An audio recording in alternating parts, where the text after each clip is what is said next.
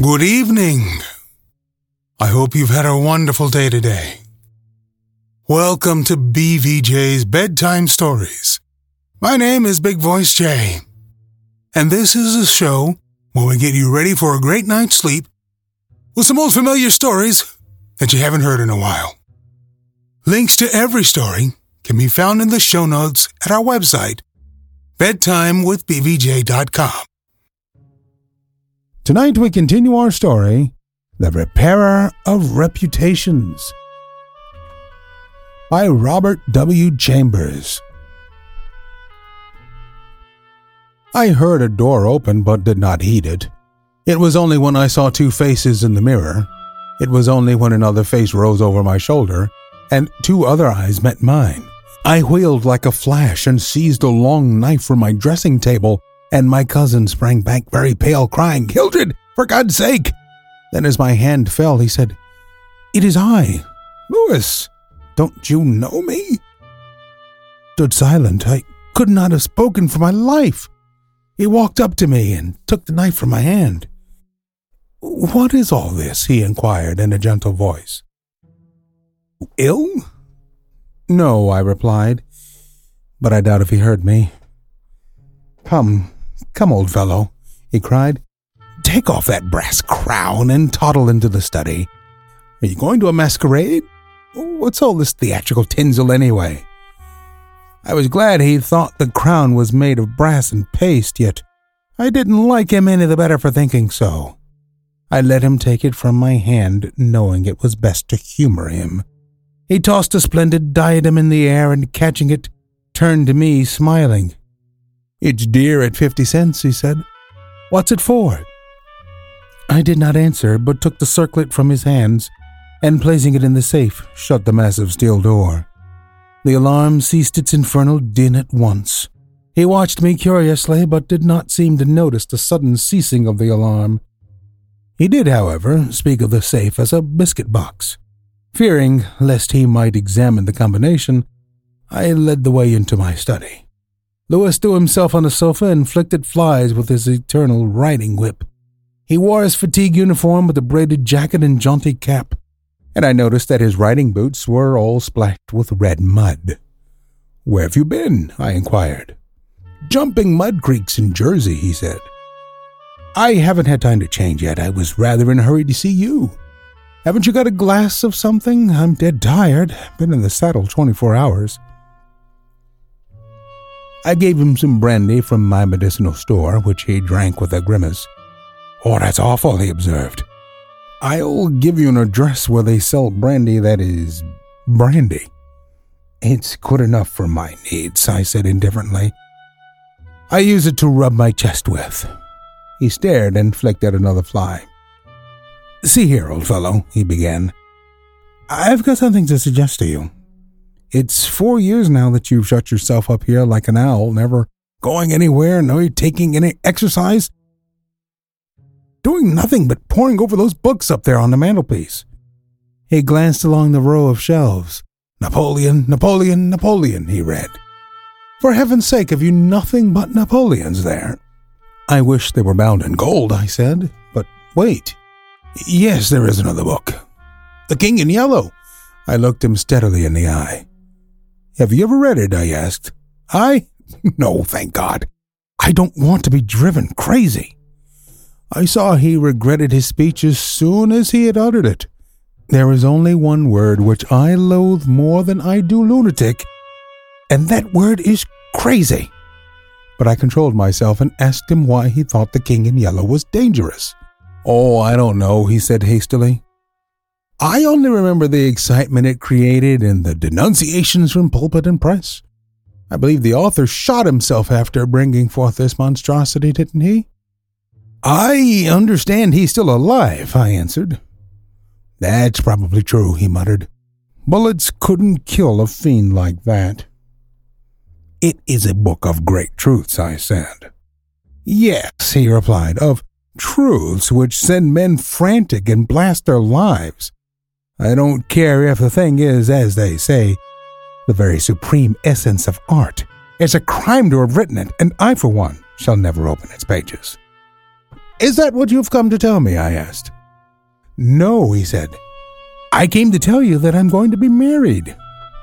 I believe for a moment my heart ceased to beat, but I kept my eyes on his face. Yes, he continued, smiling happily.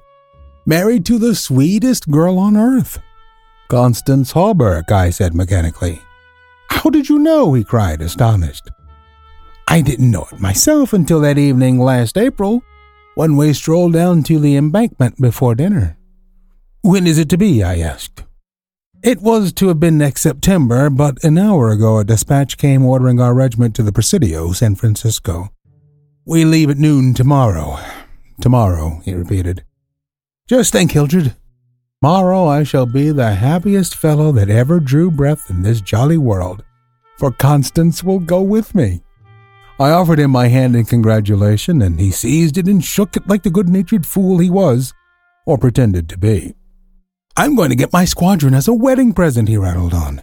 Captain and Mrs. Louis Castaigne, Hildred? Then he told me where it was to be and who were to be there, and made me promise to come and be best man. I set my teeth and listened to his boyish chatter without showing what I felt, but I was getting to the limit of my endurance, and when he jumped up and, switching his spurs till they jingled, said he must go, did not detain him. There's one thing I want to ask of you, I said quietly. Out with it, it's promised, he laughed. I want you to meet me for a quarter of an hour's talk tonight. Of course, if you wish, he said, somewhat puzzled. Where? Anywhere in the park there. What time, Hildred? Midnight. What in the name of... he began, but checked himself and laughingly assented. I watched him go down the stairs and hurry away, his saber banging at every stride. He turned into Bleecker Street, and I knew he was going to see Constance. I gave him 10 minutes to disappear, and then followed in his footsteps, taking with me the jeweled crown and the silken robe embroidered with the yellow sign. When I turned into Bleecker Street and entered the doorway which bore the sign, Mr. Wilde, Repairer of Reputations, Third Bell, I saw old Hawberk moving about in his shop and imagined I heard Constance's voice in the parlor. But I avoided them both and hurried up the trembling stairways to Mr. Wilde's apartment. I knocked and entered without ceremony. Mr. Wilde lay groaning on the floor, his face covered with blood, his clothes torn to shreds. Drops of blood were scattered about over the carpet, which had also been ripped and frayed in the evidently recent struggle. It's that cursed cat, he said, ceasing his groans and turning his colorless eyes to me. She attacked me while I was asleep. I believe she will kill me yet. This was too much, so I went into the kitchen and, seizing a hatchet from the pantry, started to find the infernal beast and settle her then and there. My search was fruitless, and after a while I gave it up and came back to find Mr. Wilde squatting on his high chair by the table. He had washed his face and changed his clothes. The great furrows which the cat's claws had plowed up in his face he had filled with collodion, and a rag hid the wound in his throat. I told him I should kill the cat when I come across her, but he only shook his head and turned to the open ledger before him. He read name after name of the people who had come to him in regard to their reputation, and the sums he had amassed were startling. I put on the screws now and then, he explained. One day or other, some of these people will assassinate you, I insisted. You think so? He said, rubbing his mutilated ears. It was useless to argue with him, so I took down the manuscript entitled Imperial Dynasty of America, for the last time I should ever take it down in Mr. Wilde's study.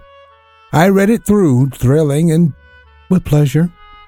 When I had finished, Mr. Wilde took the manuscript and, turning to the dark passage which leads from his study to his bedchamber, called out in a loud voice, Vance! Then, for the first time, I noticed a man crouching there in the shadow. How I had overlooked him during my search for the cat, I cannot imagine. Vance, come in, cried Mr. Wilde. The figure rose and crept towards us, and I shall never forget the face that he raised to mine, as the light from the window illuminated it. Vance, this is Mr. Castaigne, said Mr. Wilde. Before he had finished speaking, the man threw himself on the ground before the table, crying and grasping, Oh, God! Oh, God! help me, forgive me. Oh, Mr. Castaigne, keep that man away. You cannot mean it. You are different. Save me. I am broken down. I was in a madhouse. And now, when all was coming together, when I had forgotten the king in yellow, but I shall go mad again. I shall go mad. His voice died into a choking rattle, for Mr. Wilde had leapt on him and his right hand encircled the man's throat. When Vance fell in a heap on the floor, Mr. Wilde clambered nimbly into his chair again, and rubbing his mangled ears with the stump of his hand, turned to me and asked for the ledger. I reached it down from the shelf and he opened it. After a moment's searching among the beautifully written pages, he coughed complacently and pointed to the name Vance. Vance, he read aloud. Osgood Oswald Vance. At the sound of his name, the man on the floor raised his head and turned a convulsed face to Mr. Wilde. His eyes were injected with blood, his lips tumefied. Called April 28th, continued Mr. Wilde. Occupation, cashier in the Seaforth National Bank.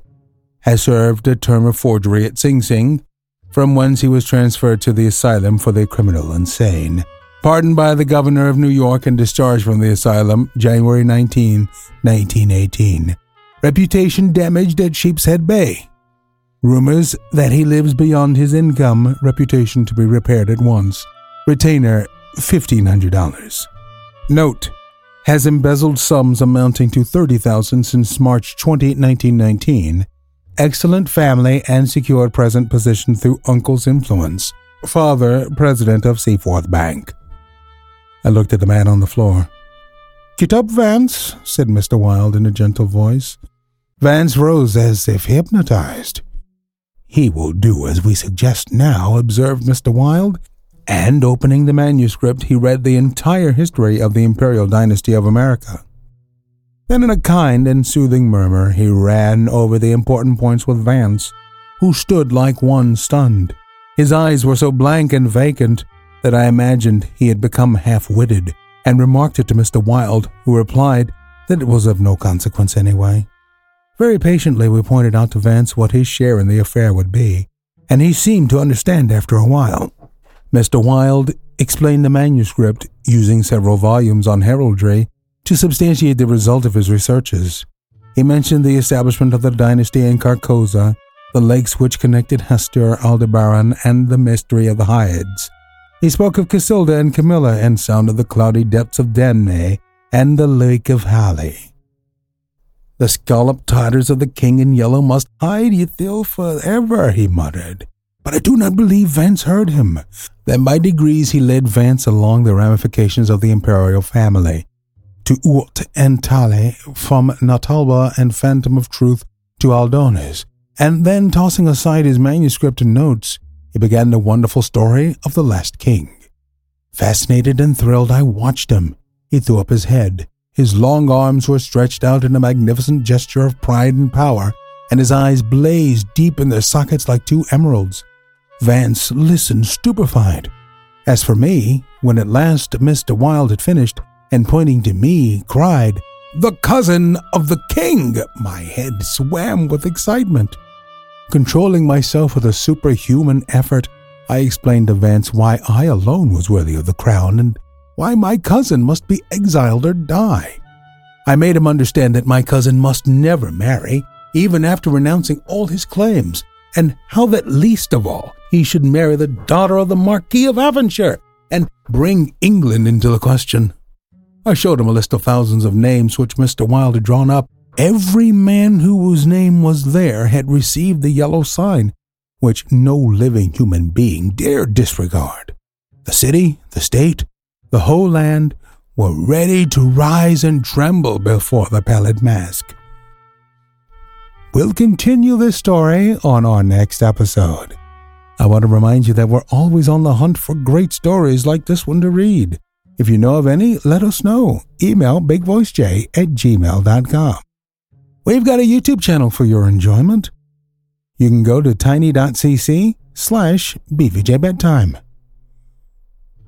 Don't forget to leave us a review on iTunes. It helps us to spread the word. It helps to spread the word that we're putting people to sleep every single night. And if you'd like to support the show, There's a Buy Me a Coffee link on every page and post. Thank you so much for listening. Good night. Diamond Club hopes you have enjoyed this program.